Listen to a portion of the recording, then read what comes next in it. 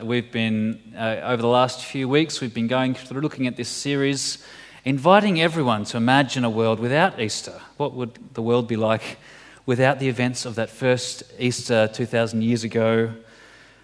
And this week we're looking at this question, the last part of this kind of series. We're looking at what would it be like to live in the world imagine a world without any purpose, any direction, any sort of great goal. A recent and comprehensive study put out by, that was called the Australian Wellbeing Index, put out, I think, last year. It said that when it comes to talking about well-being, and it's probably no surprise to you that this survey found that right up the top of the list was this whole idea of purpose, having a purpose, a sense of purpose for your life. We know meaning and purpose in life is important. We long for it. We long for it, don't we?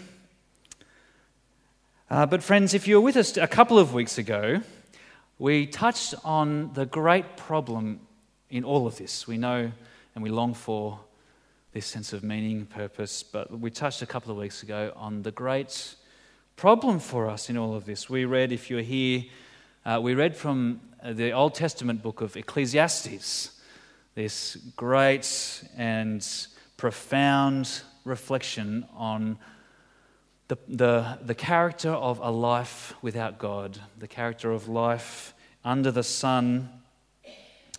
The writer of the book, he put all his energy into finding meaning, finding purpose in life. And he writes about it. He tried to find it in pleasure, tried to get it in his work, tried to get it in knowledge, and he ended up with the famous conclusion, and if you have heard it before, it might ring bells for you, his famous conclusion. Maybe if it's an older version, you know, vanity, vanity, or meaningless, meaningless. Everything is meaningless, utterly meaningless. And he talks about how things just, and Paul Harrington, who preached then, reminded us of this. Things just go on, right? We get up, we eat, we work, we watch TV and go to sleep, and then we get up and we eat, we work, watch TV and go to, a long cycle that all ends in the same place. The writer writes this: "For who knows what is good for a person in life during the few and meaningless days they pass through like a shadow? Who can tell them what will happen under the sun when they are gone?" For this writer of Ecclesiastes, and it's very good that this book is in the Bible, isn't it?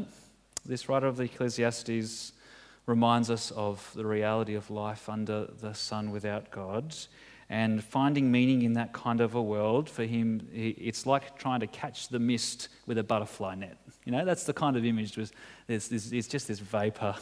You're trying to find meaning in this life that's just here today, gone tomorrow. Well, how do we respond to this, friend? To this tension, I guess. The knowledge that we desire purpose, we seek it, but it's just like a vapor.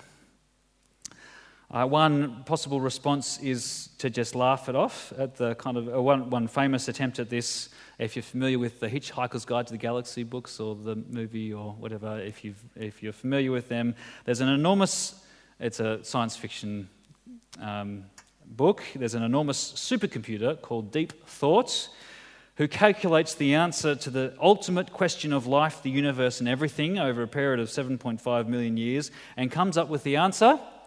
Anyone know it? 42. Unfortunately, no one knows what the question is.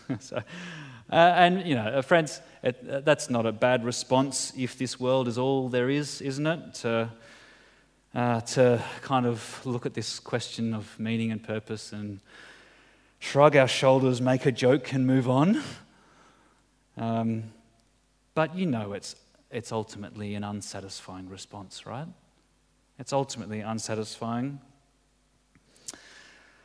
Well, friends, the events of the first Easter burst into this sobering scene, don't they? They burst into it, this world of vapor.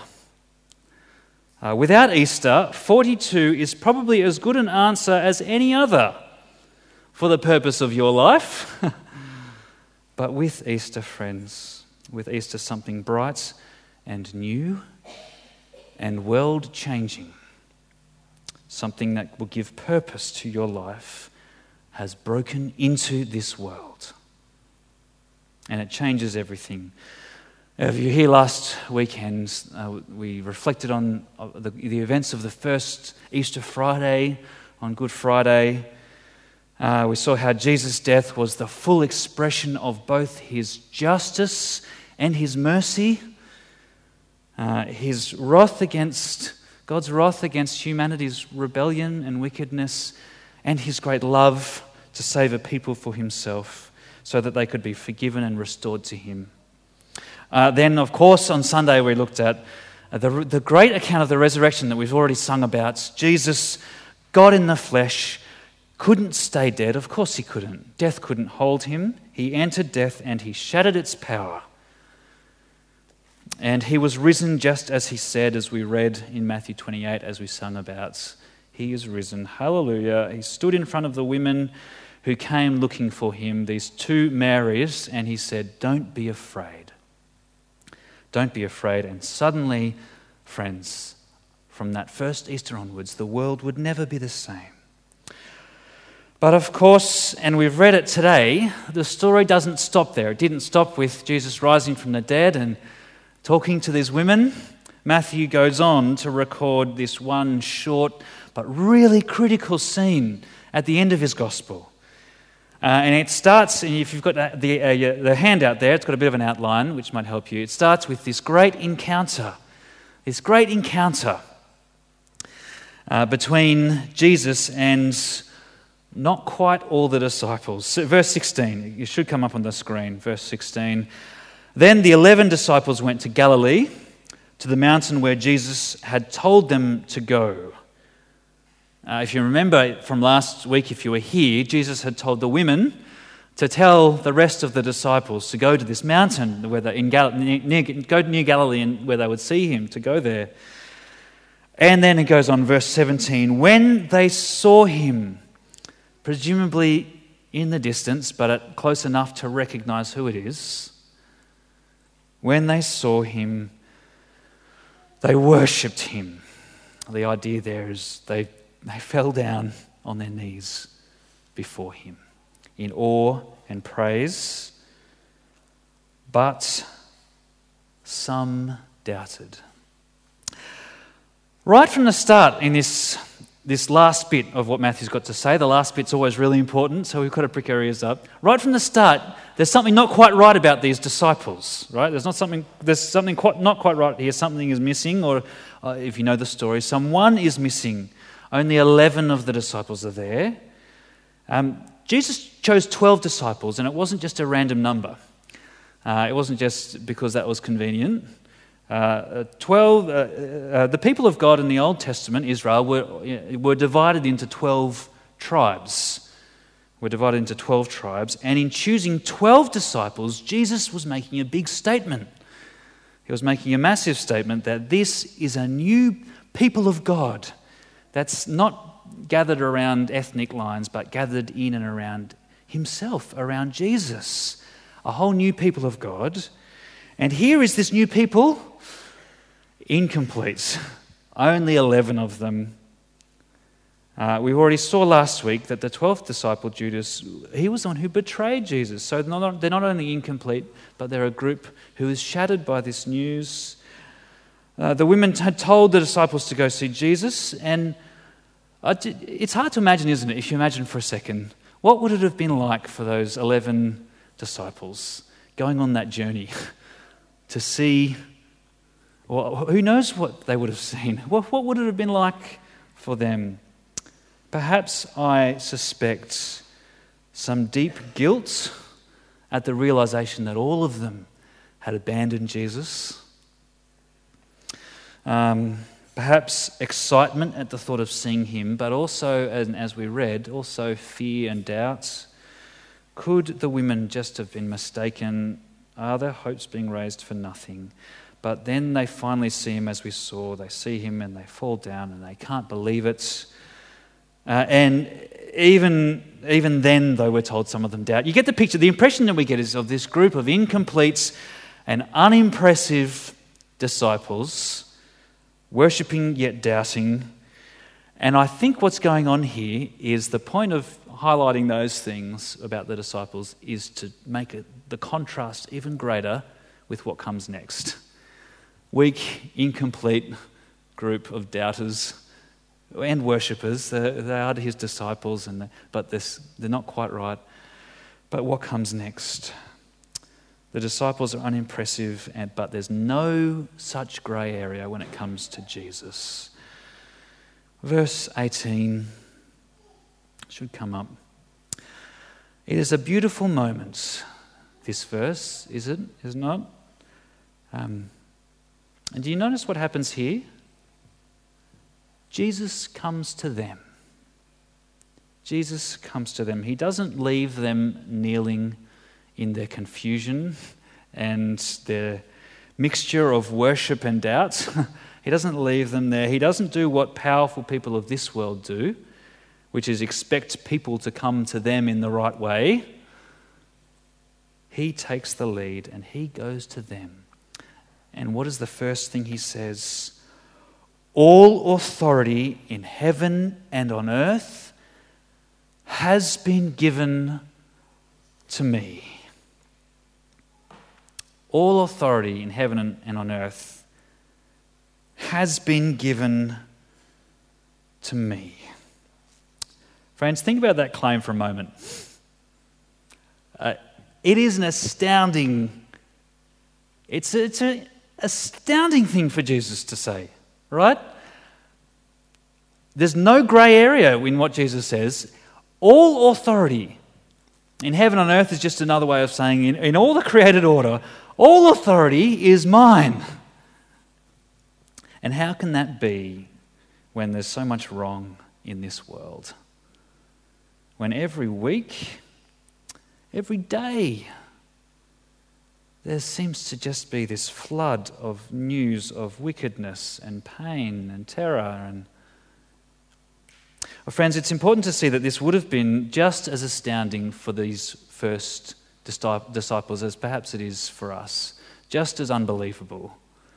There were 11 of them, 11 people. Jesus had gathered a few others, a crowd of people who he'd sort of gathered to himself while he was alive. Just think about this small group, that Jesus is talking to. We've already seen they're pretty unimpressive and incomplete. This small group, a handful of nobodies, who are under the fierce and unstoppable power of the Roman Empire at this point. There was just as much wickedness and hate and suffering in the world then as there is today. And Jesus says to them, can you imagine how they would have felt hearing it? All authority in heaven and on earth is given to me. It is a stunning claim. What's going on? What is going on here, friends? In the background, if you want to look at it later, there's something really significant going on here from the Old Testament book of Daniel. And you can, if you're a note taker, you can jot down Daniel chapter 7, where there's this great promise of one who would come as God's great king, called the Son of Man, which was a favourite title of Jesus. He called himself that. And this great one would be given all power and authority and glory. All nations and peoples of every language would worship him, and he would have a kingdom that would never pass away, an eternal kingdom. And Jesus is saying that one is that great promised one. That one is me. I am the eternal king over God's kingdom.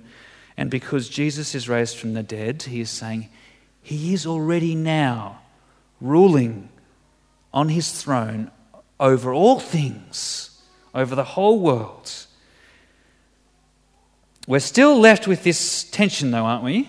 And the first disciples would have had it as well, of the claim that Jesus is Lord and the reality of the world around them. But friends, notice what the claim actually is. Jesus is not claiming that the whole world is already the way it should be. He's not saying that when he says, all authority has been given to me. He's saying that in his death and resurrection, he has defeated the world's great and terrible enemies, sin and evil and even death itself. They lie defeated and in the dust. He has now the power and authority of God's King, and even though the world is not the way it should be, he has the authority and power to take it where he wants it to be, where it should be, to renew this world from its death and decay and its rebellion against God, and to bring it in his timing under his good rule, under his good and life-giving rule. He is the King, friends. Jesus is Lord. All authority has been given to him, and he is bringing all things under his lordship. He is at work to bring this world to where he intends it to go. And friends, here's the kicker, okay? Here is the next shock that we ought to hear as we read this. How is this risen Lord achieving his great purposes in this world? How is he going to extend his kingdom and bring this new life and forgiveness to the whole world? Have you seen how as you read on? It's through us. It is through his people. It is through his followers. All authority has been given to me, Jesus says. Therefore, go and make disciples of all nations, baptizing them in the name of the Father and of the Son and of the Holy Spirit, and teaching them to obey everything I have commanded you.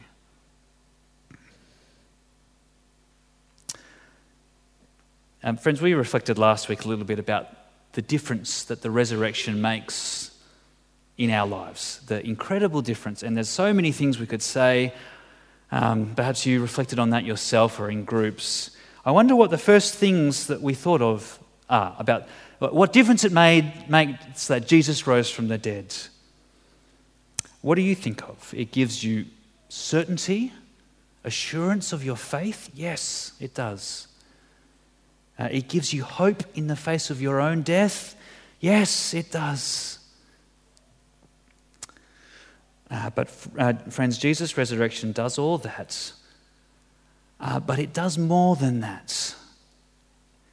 Matthew 28 fills us in on something perhaps that we might be not necessarily what we would land on at first, but it is for Jesus here, a central implication of Jesus being raised from the dead. All those personal realities are true and wonderful. But what does Matthew say? He says, Jesus says, I'm raised from the dead, therefore I have all authority, therefore go. Make disciples of all nations. Jesus' resurrection shows to this world that he is its good and true Lord. That is the great implication that Matthew brings out here, is not just a personal one, but a global one. He is the Lord of the entire world. And so it just makes sense for his disciples to make his lordship, his saving lordship, known to the entire world.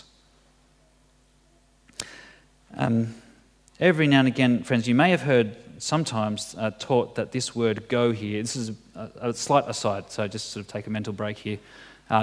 Every now and again, you might have heard that this word go, some people could translate it or take it to mean as you go, not so sort of just saying as whatever you're doing, make disciples.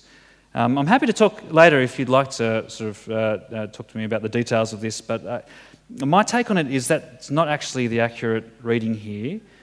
While the main translation is to make disciples, that's the main kind of thrust, the word go is itself a command.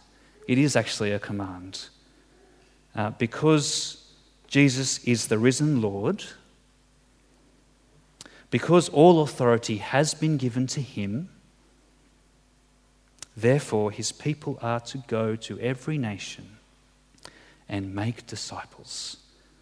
Bring more and more people into his saving lordship. Do you see what's going on here? This resurrection, friends, is such an earth-shattering event, such a new thing that happened, a new reality. It reveals to us such a wonderful new world where Jesus is Lord and death no longer has the final word, where all the hopelessness of a world of death and decay and sin is suddenly, in one moment, wonderfully and totally overturned and replaced, not just overturned, but replaced, all that hopelessness and death and decay replaced with life and peace and joy. And this new reality gives a new purpose that is just so much richer than 42, right? So much richer and more wonderful. It is a compelling and transforming purpose to share in this new reality. Not only to share in it, but to share it, to share this new reality. If you have seen Jesus raised from the dead, you have had your eyes open to the world as it actually is. There's new reality where death no longer has its sting.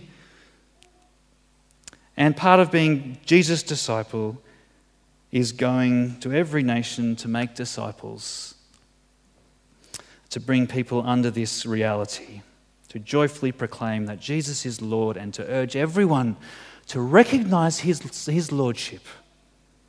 Recognize that reality. Well, we're going to kind of the next little section that Jesus goes on to fill out what making disciples looks like, and he says two main things here. He says baptizing them, and we're going to have some baptisms later. We will talk a little bit more about baptism, but baptism is this powerful symbol of this new beginning, of entering into this new reality through Jesus' death and resurrection. It's like an initiation ceremony, although infinitely better than any of the ones that you might be thinking of. It's a public statement that your life is now bound to Jesus in his death and resurrection, and this new reality that all authority has been given to him is now your reality. You live under his saving lordship. It's a sign of your membership in Christ's family, the church. Do you notice, though, also just quickly, it's not just the beginning, baptizing them in the name of the Father, the Son, and the Holy Spirit. It's also the ongoing work of seeing people all their life continue to live under the lordship of Christ, teaching them to obey everything I have commanded you. It's a life of disciple, not just a one-off start. Jesus has in mind here entering into this reality and continually living under it, letting it shape you, living under his word, obeying it, being transformed under the lordship of Christ. And this, and can you see what's going to happen there as people do that and become disciples? Well, what will they hear here? They will become disciples, and then they'll hear the word to go and make disciples. And then they will make more disciples who will then go and make more disciples and spread the news of this kingdom, this new reality across the whole world. And that has been going on ever since. It's what fuels people like Mike and Karen Rowe, who were here a couple of months ago, or a couple of weeks ago, however long ago it was, who are going to Namibia. They're just ordinary disciples who know that Jesus is Lord of Namibia and who know that the people of Namibia need to come under his lordship. And they have heard that this call to go and make disciples. It's what fuels ordinary disciples to pray and look for opportunities with the people around them, with their friends and colleagues and people at school. As we'll hear later on when we come to our own baptisms, and you'll get to read some of the stories of the people who are being baptized, that's what has brought people here into this kingdom. Some through the long-term ongoing ministry of their families. One, our brother Colin today, who through the witness of friends who last Friday entered into this kingdom by putting his faith in Christ. Isn't that great? Praise the Lord for that. And who's getting baptized today. Jesus is Lord. That is the reality of his resurrection. He commissions all his people to go and let that lordship be known across the entire world. There's one more really important thing to say. I told you this was jam-packed, right? And this is the last of what Jesus says here. You see it right at the end there. This is the great comfort. And surely I am with you always, to the very end of the age. We're not left alone in this. Jesus promises never to leave us, to be with us always. It's not our strength that carries forth this great purpose in life. It is the strength of the risen Lord himself who is always with us. Friends, recognizing this transformed this unimpressive, incomplete bunch of people. It transformed them, and God used them to do exactly this, to be the start of this worldwide movement. It gave them a new, incredible purpose. Jesus' resurrection filled them with this purpose to proclaim his lordship. It's a compelling transformation. There's a quote that's going to come up, hopefully on the screen. It might be a little small. It's a quote by someone called Charles Colson. If you know who he is, he was involved in the Watergate scandal in the 70s in America, and later was converted to become a Christian. And he writes this.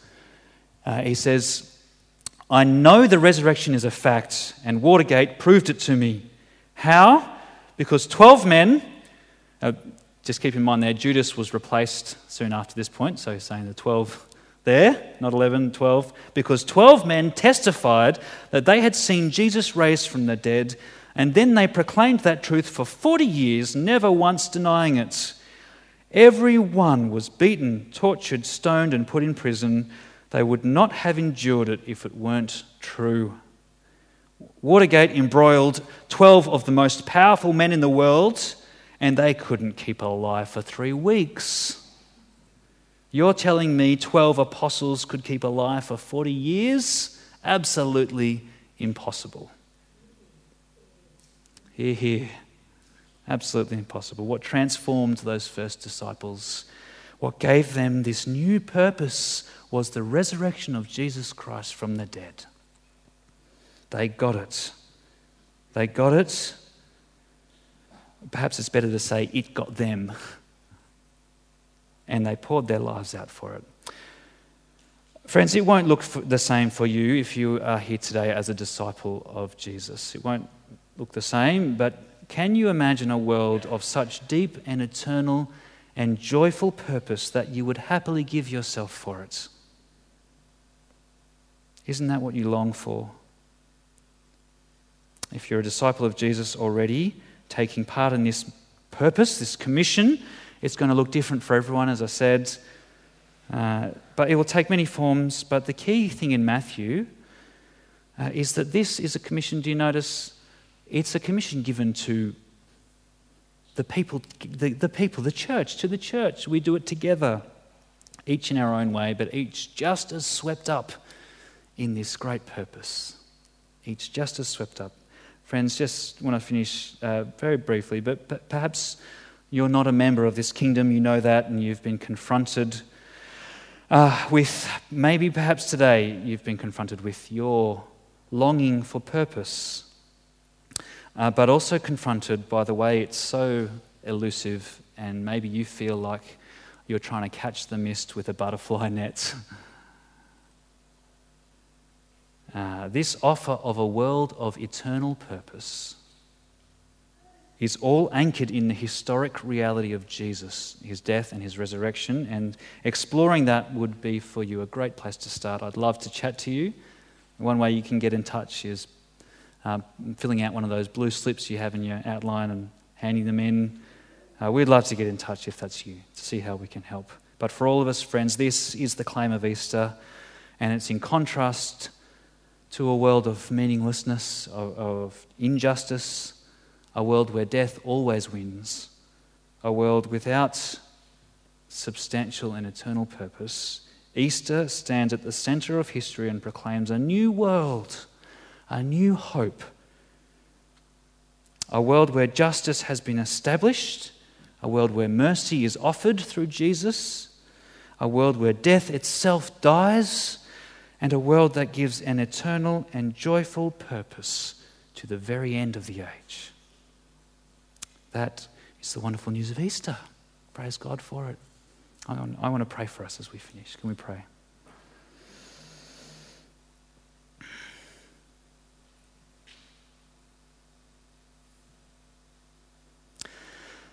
Father, thank you for your word, which tells us so compellingly about Jesus. Thank you for the Lord Jesus, your Son you sent into this world to die for our sins and to be raised for new life, so that we might be right with you and have eternal life with you. Father, today especially, we thank you that isn't just a past reality or a future hope. Thank you that it is a present and transforming purpose.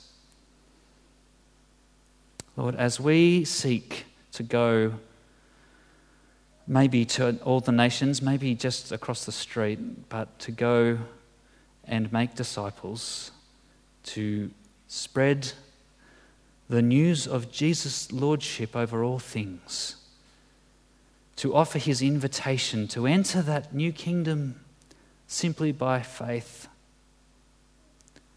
Lord, may we be comforted and empowered and lifted up by your promise that you are always with us. Thank you that you are working your purposes out, and we rejoice that you invite us into it. For any here today who are struggling with this whole idea of purpose, Lord, Father, may they see a glimpse of the purpose in life that you offer to them through Jesus Christ. And we pray that in his name. Amen.